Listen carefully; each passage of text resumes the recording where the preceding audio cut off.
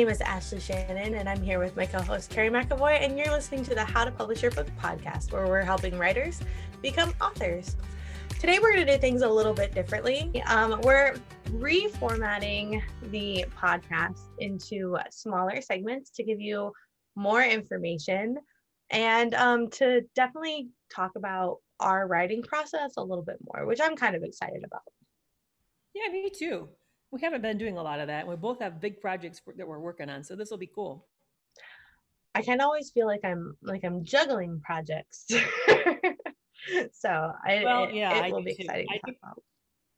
I think you have to do that as a writer, don't you? That's part of we're wearing multiple hats. I know some writers now, granted, they've been doing it for a while and they're making a decent chunk of change, but I just sit down and work on one project every day until it's done. And boy, wouldn't that be nice. Yeah, that would be nice. I'd like to do that too.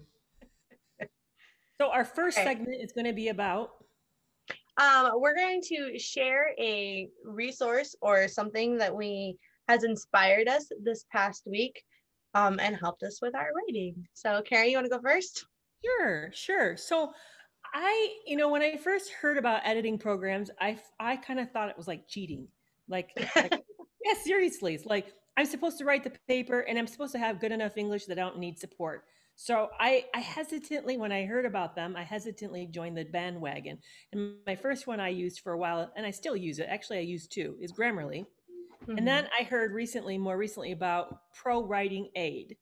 And so I've gotten into that. In fact, I've almost sometimes used that exclusively. And here's why: because it gives me an analysis of what I'm writing. It tells me the grade level, it tells me is there enough variety in the sentence structure. I learn if I'm overusing a certain word, like the word look. Like right now, I'm in a section of the book where I'm talking about what's happening between two people and they keep looking at something. So, am I overusing that word? Or am I including enough senses? It just gives me a whole host of information in addition to editing the work, which I really like because it's forced me to learn a few new rules and to realize a few bad habits that I have. And I've just found it super helpful. Yeah, I've always wanted to kind of look into it. And I think I got a coupon code for winning NaNoWriMo last year. So I actually might have to try it out. I use Grammarly just about almost exclusively, but my premium subscription ran out. And so it'd be a good time to try out Pro Writing Aid. Yeah, no, I like it. It comes highly recommended, but I know it's not as mainstream as Grammarly. I know there's a lot of people who are Grammarly is easy. I mean, there's a lot of info about Grammarly, but when I came across this one, I really like. I know that's not the only one. I think there's something called Hemingway out there. I haven't Yep. tried that one, but I know that these two are not the only fish in the pond, but I have really enjoyed just the a volume of information. So if you try it, let me know what you think. I'd be curious.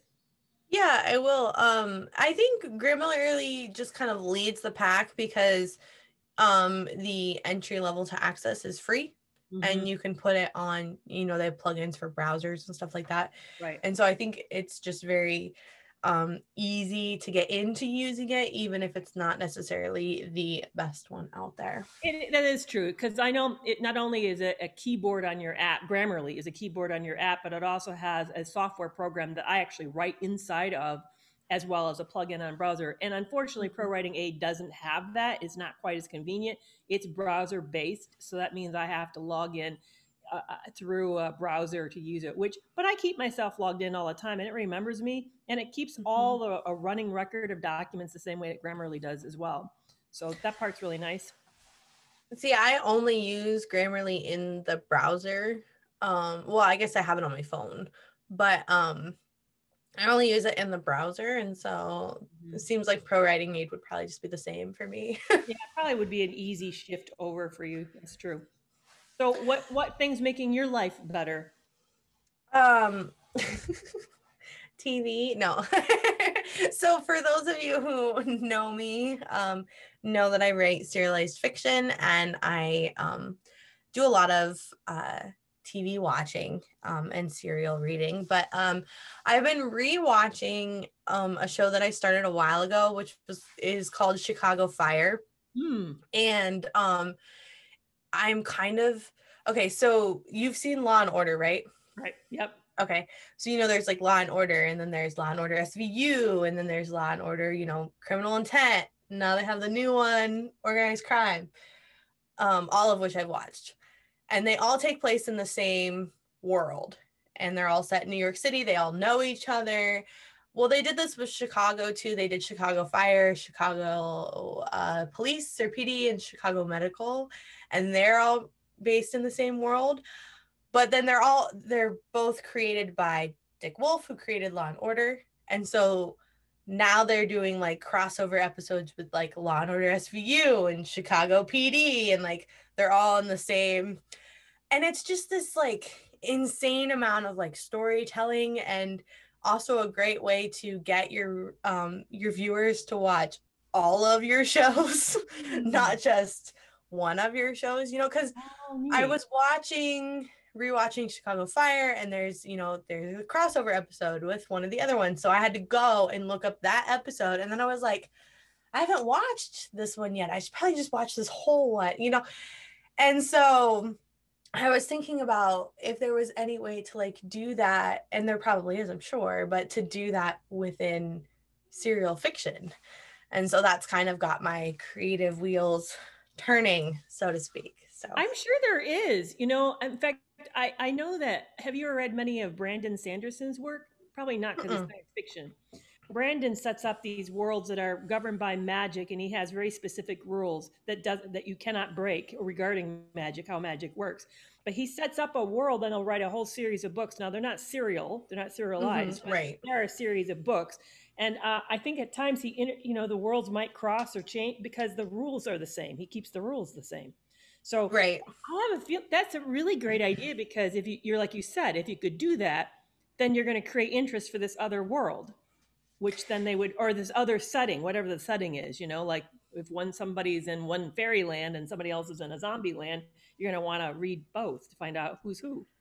Yeah, and well, I was thinking about this, especially with Amazon's new Kindle Vella platform coming out. So describe that. What is that? So Kindle Vella is basically Amazon's new serialized fiction platform.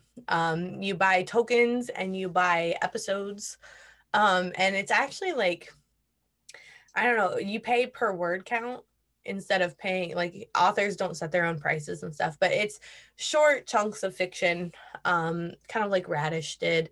And so I was thinking about if you did, say I was writing about a firehouse and I was writing about a police station, and then, you get to episode 10, you could actually force your reader from this series to read. That doesn't work on a podcast. So from series 1, you could actually force them to read series 2 by having a crossover episode where, episode 10 is on this series and episode 11 is on this series. And right. So I was just thinking about that, and about how if or maybe it would piss off readers, but I don't think it would as much in the Kindle Vella sphere, since they buy per episode. Right. So they could choose to then read the other series if they wanted to, or they could just buy that one crossover episode. So are those, they have tokens, and they're buying sections of a book or sections of a story? No, it's you really can't. I would discourage anyone who's trying to do this. You really can't just like break up a novel and put it on there. Like each episode is supposed to be kind of like a closed loop. So each Kindle Vella is sold as a short story, basically, of so many words story that's complete in itself, but the stories can connect to other stories, or no? Well, yeah, okay, so kind of. So it's set up just like a TV show. So if you watch, we'll take Rizzoli Isles, or Okay. Bones, or House, or any of those kinds of shows.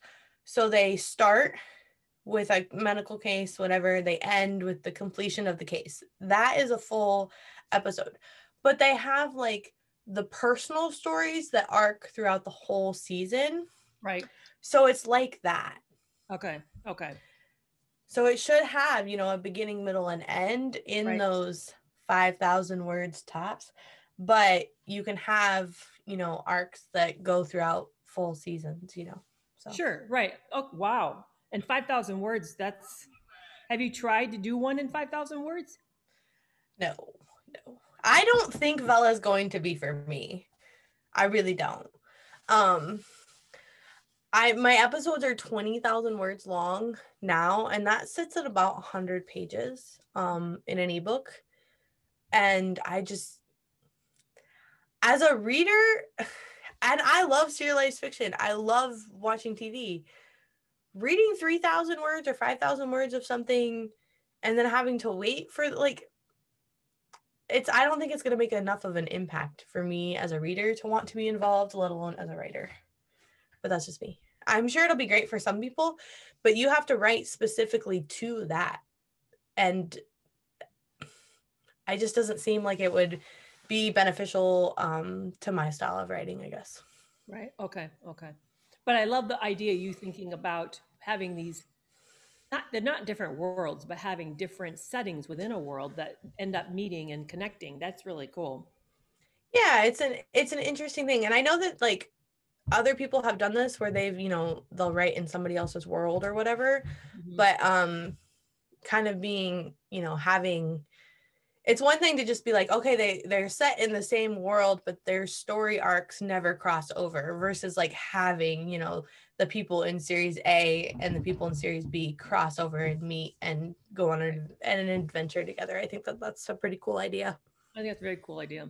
Okay, so all right, so for the next segment of our podcast, we're going to clue you in and update you on our writing journeys, talk about projects that we're working on, struggles or victories, those types of things.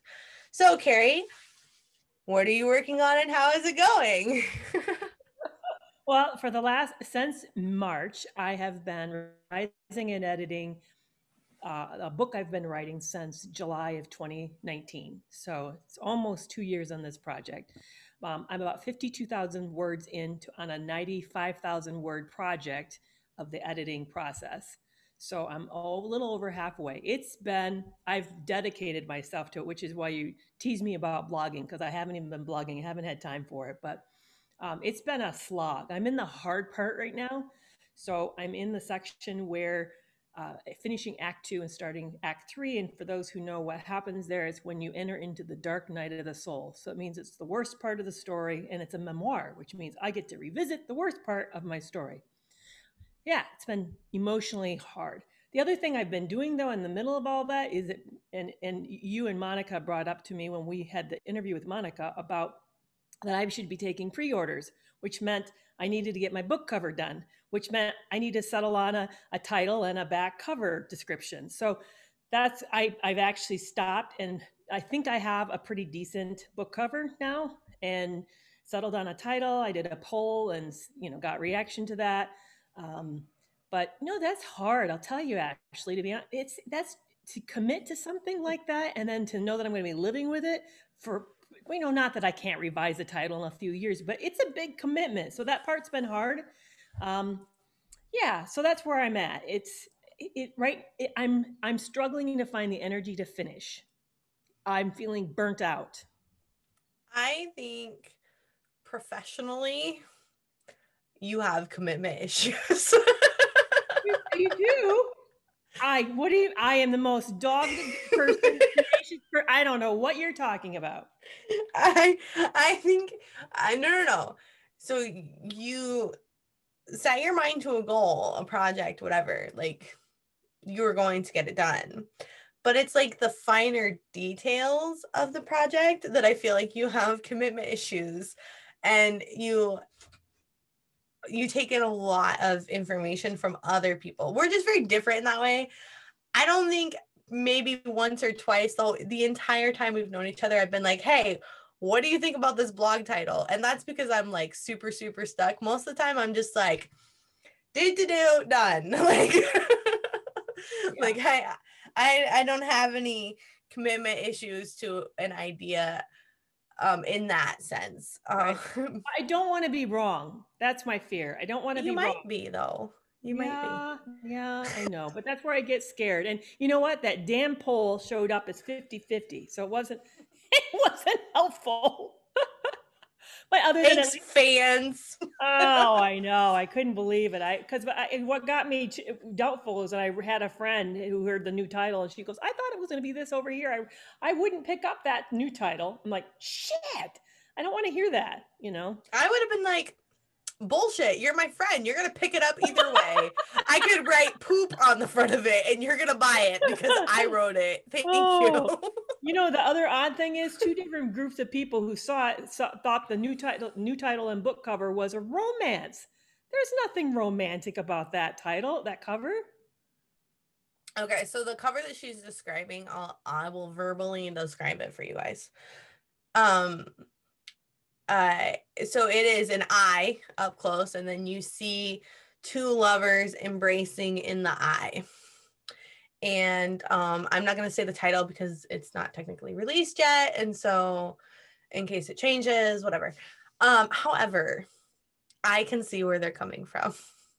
I look at that and I think it's like a man's eye watching. I think it's like a psychological thriller, especially with the red on it, because it's like black and white and then you have the bold red. And I think it's like this is some dude watching his wife embrace another, and now he has to kill him. Like that's the vibe I get. Well, especially now that have you seen? By the way, you can say the title because I have settled on that title. It's called "Love You More," and the word "more" is dripping in red, so it's now almost like looks like a little bit of a murder mystery, or has a little bit of a thrill to it. Exactly. It looks like a psychological thriller because it's dripping in his blood because he had to kill him. But the eye has been pulled back. You see more of the eye, and you can tell it's a woman. Well, that's good. Yeah. So now we know that she killed the other woman instead. Yeah. I'm just gonna say, but this is the thing. So I read a lot of memoirs. Memoirs are hard. One of my favorite books is called Furiously Happy, and it's a memoir about mental health.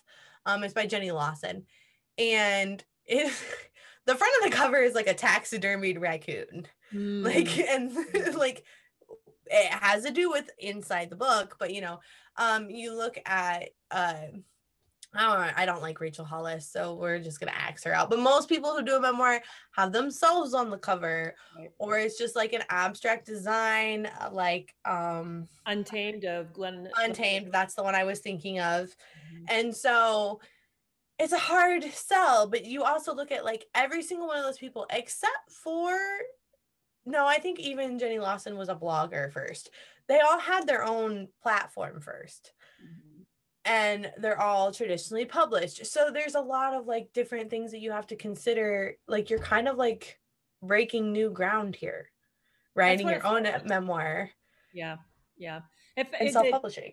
Right. And there is another book out there that's about a mob and mafia, and it was in red and black, and you could tell it had kind of a crime thriller feel to the front of it. So there are a few that are like that, but you're right. If it's a celebrity, they have themselves on the cover.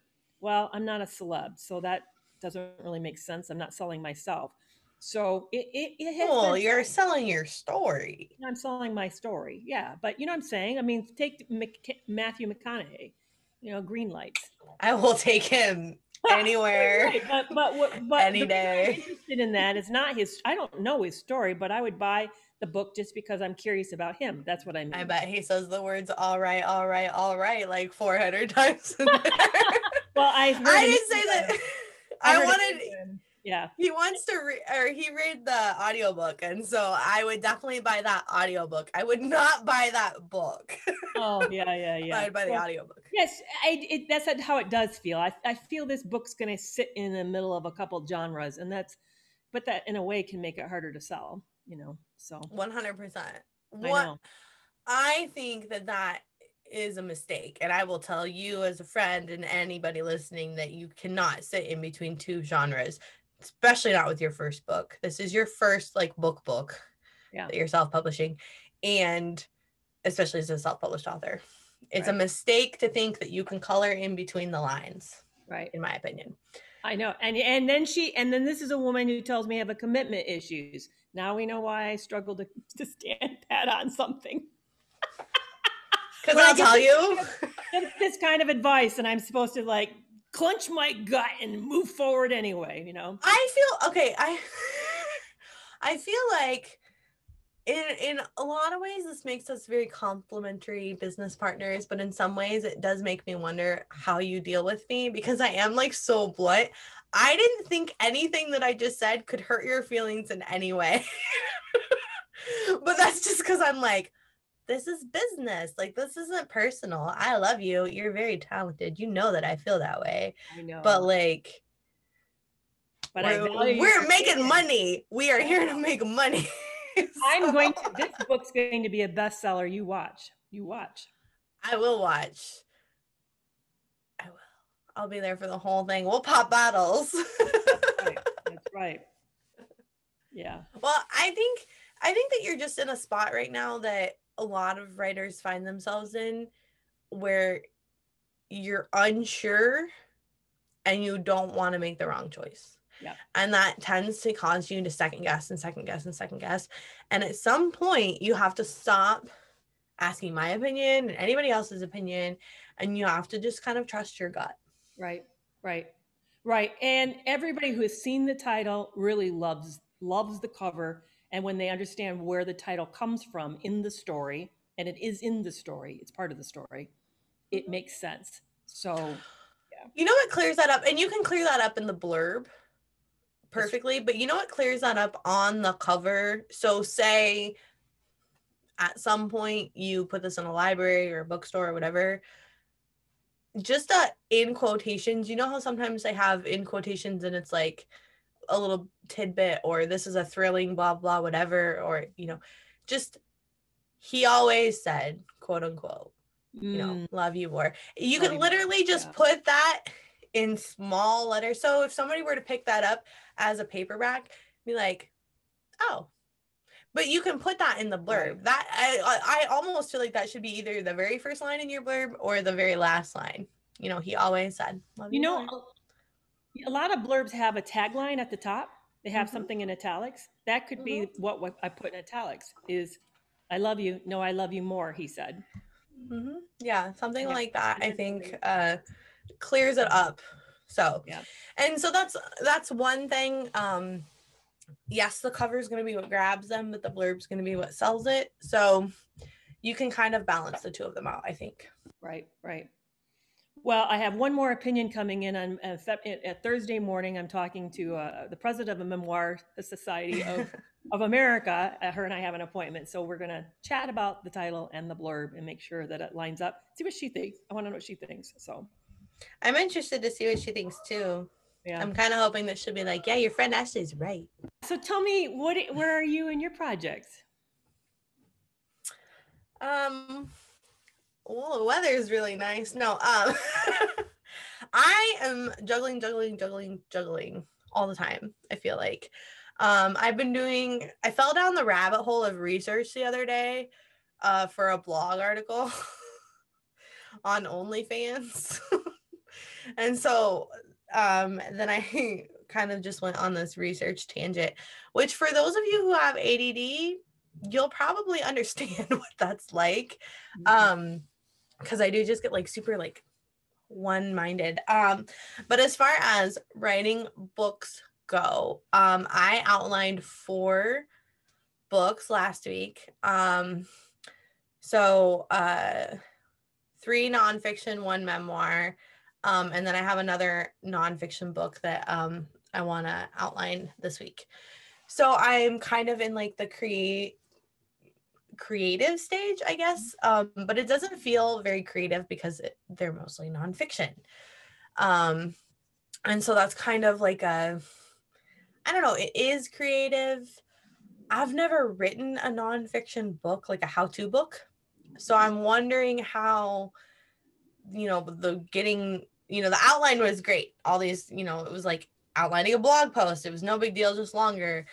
But I'm wondering when I get into it and it's like super dry how to stuff, if I'm going to really enjoy it.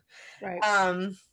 but that is kind of going along. I decided at the advice of my editor to outline and rewrite the first episode of my zombie book, which sucks because it's like, I don't know, probably like the fifth time I've rewritten it.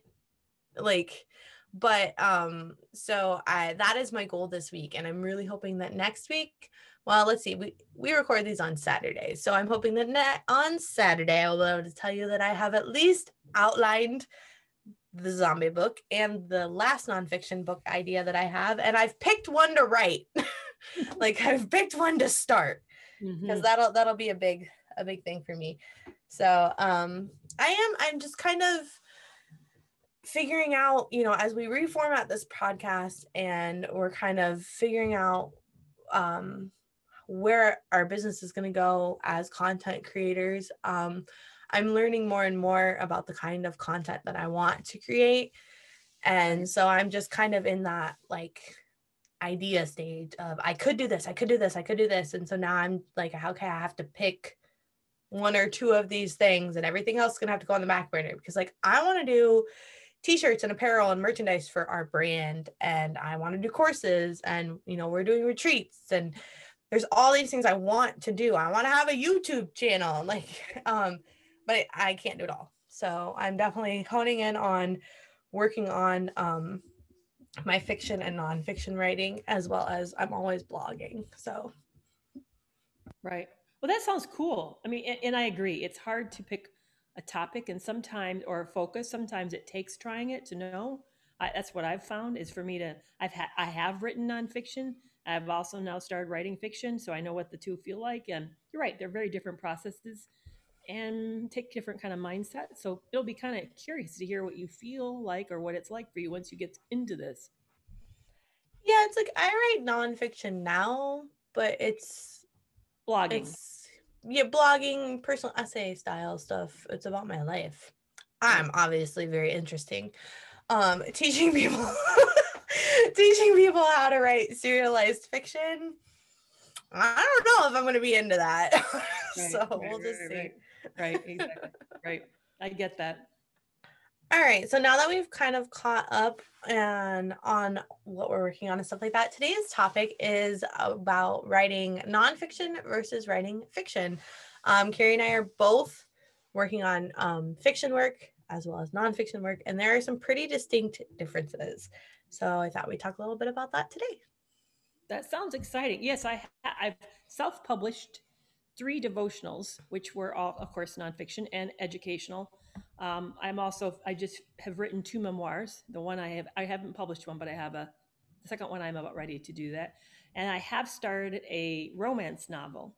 So I have started writing fiction. So yeah, it's been interesting. It's even learning to do narrative style writing, because the devotionals obviously are not. It's educational. So you don't do a lot of storytelling in it. You do more how to in it.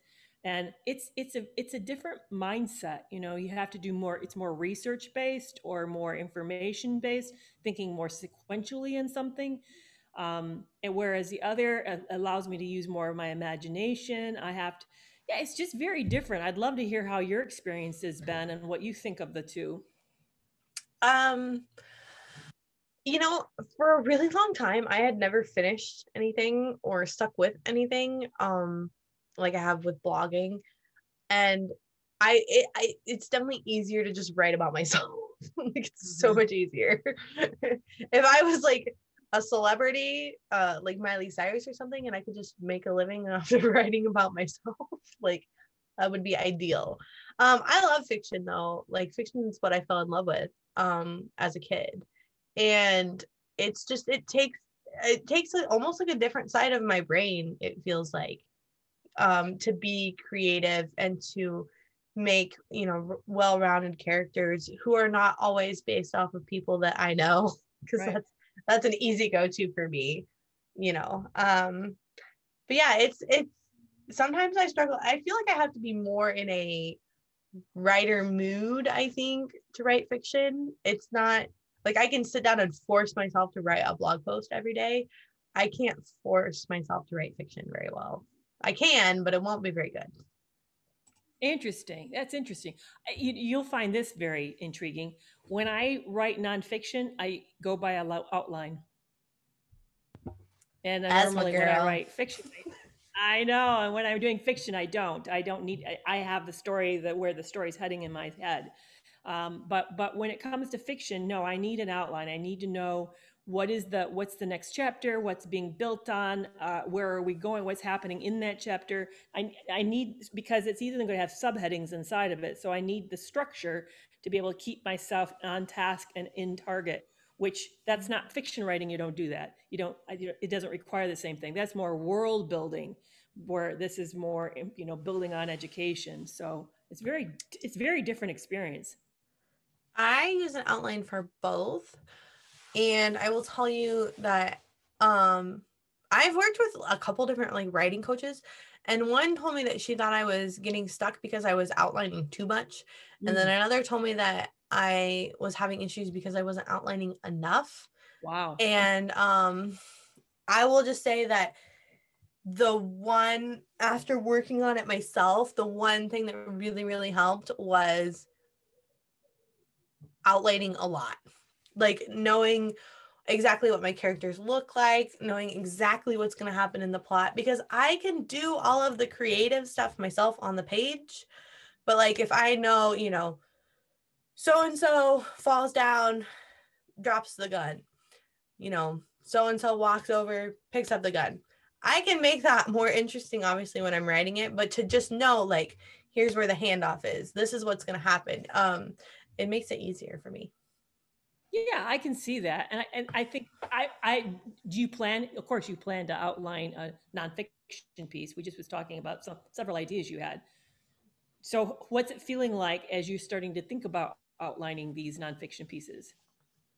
Um, okay, so there's two different types of nonfiction. There's one that is, my memoir, and then there's one that is, like kind of how to. So the how to outline is, step one, bullet point, bullet point, bullet point. Step two. Right. So it's pretty dry.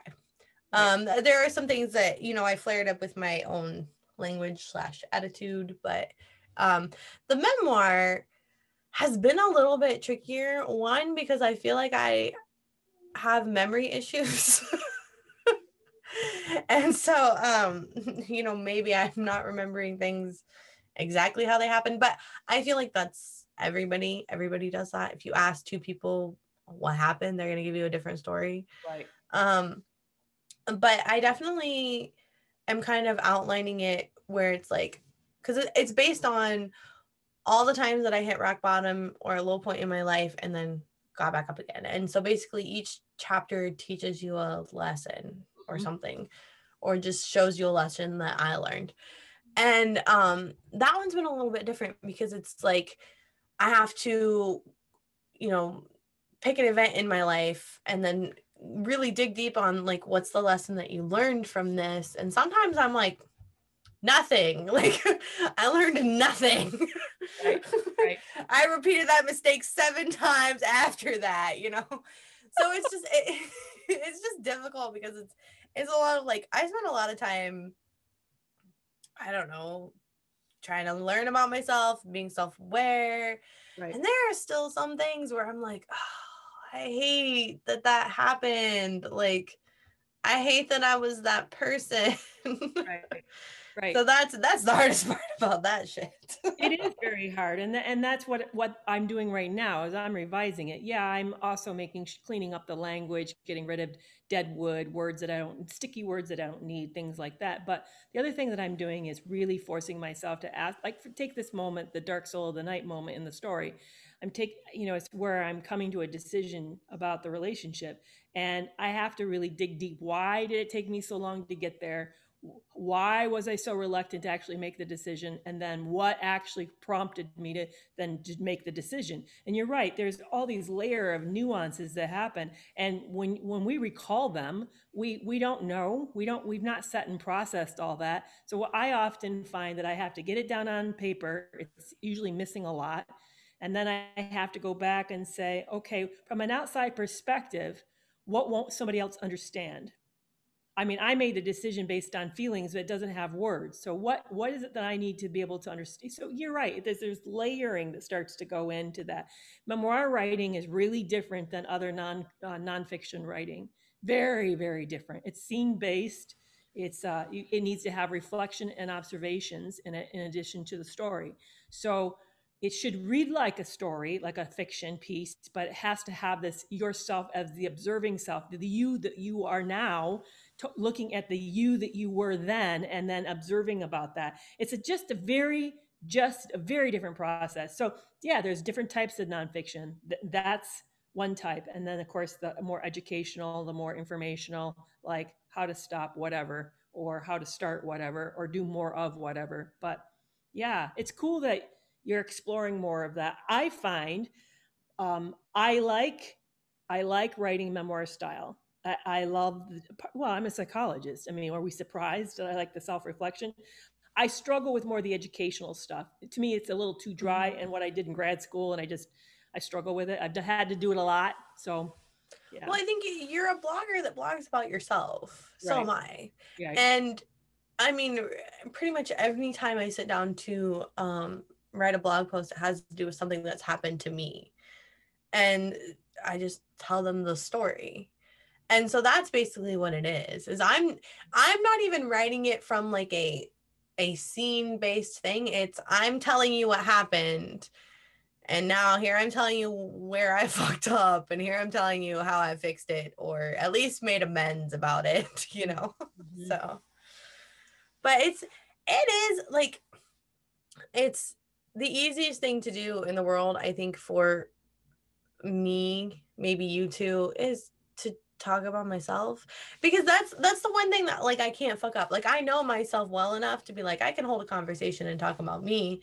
It might not be the most fun thing for you, but I can do it, you know. So and that's what memoir writing, I mean, kind of has been Right. to me. I realize if you listen to people talk, I think this is true for you and I. If you listen to people talk, most people don't tell their lives in stories. Mhm. They tell about their feelings.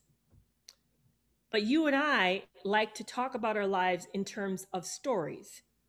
So if something's happening in your life, you don't just say, "Yeah, it was a tough weekend. The kids were in a rough space, but I'm doing better now."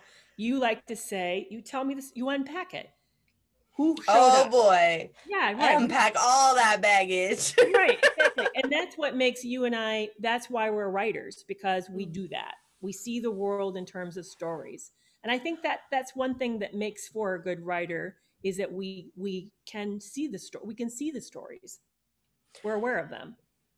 Yeah, I think another thing about you and I, and maybe I've never met so many neurodivergent people in one community as I have in the writers Hmm. community, Hmm. but is we don't necessarily have appropriate boundaries. Right. It's just kind of what comes into it, and you know, that's how we're wired, and I think that helps us because I'm gonna, you know, if I were to ask a guy that I'm seeing or whatever, you know, like, how was your night? Yeah, it was good. Or how was your day? Yeah, it was good. They are gonna turn around and ask me that question. I'm like, oh my God, Graham did this. And then I like the house burnt down and like all these things happened. And I'm gonna go on and on and on and tell you the whole, like almost every detail. Cause I don't really have that switch in my brain that's like, they just wanted like a 2-word answer. Like Right, right. Yeah, oversharing is very easy. I struggle to find the boundaries. It's very hard for me to figure. mm-hmm. I either tell too little because I'm trying to not overshare, or I overshare. But I want to overshare. That's my tendency is to overshare. But here's the thing. Oversharing though comes with some big blessings, and one of them is that we develop rapport rapidly with other people. Mm-hmm. But it also, of course, the downside is people can take advantage of us a little bit too much too. Yeah, that's for sure.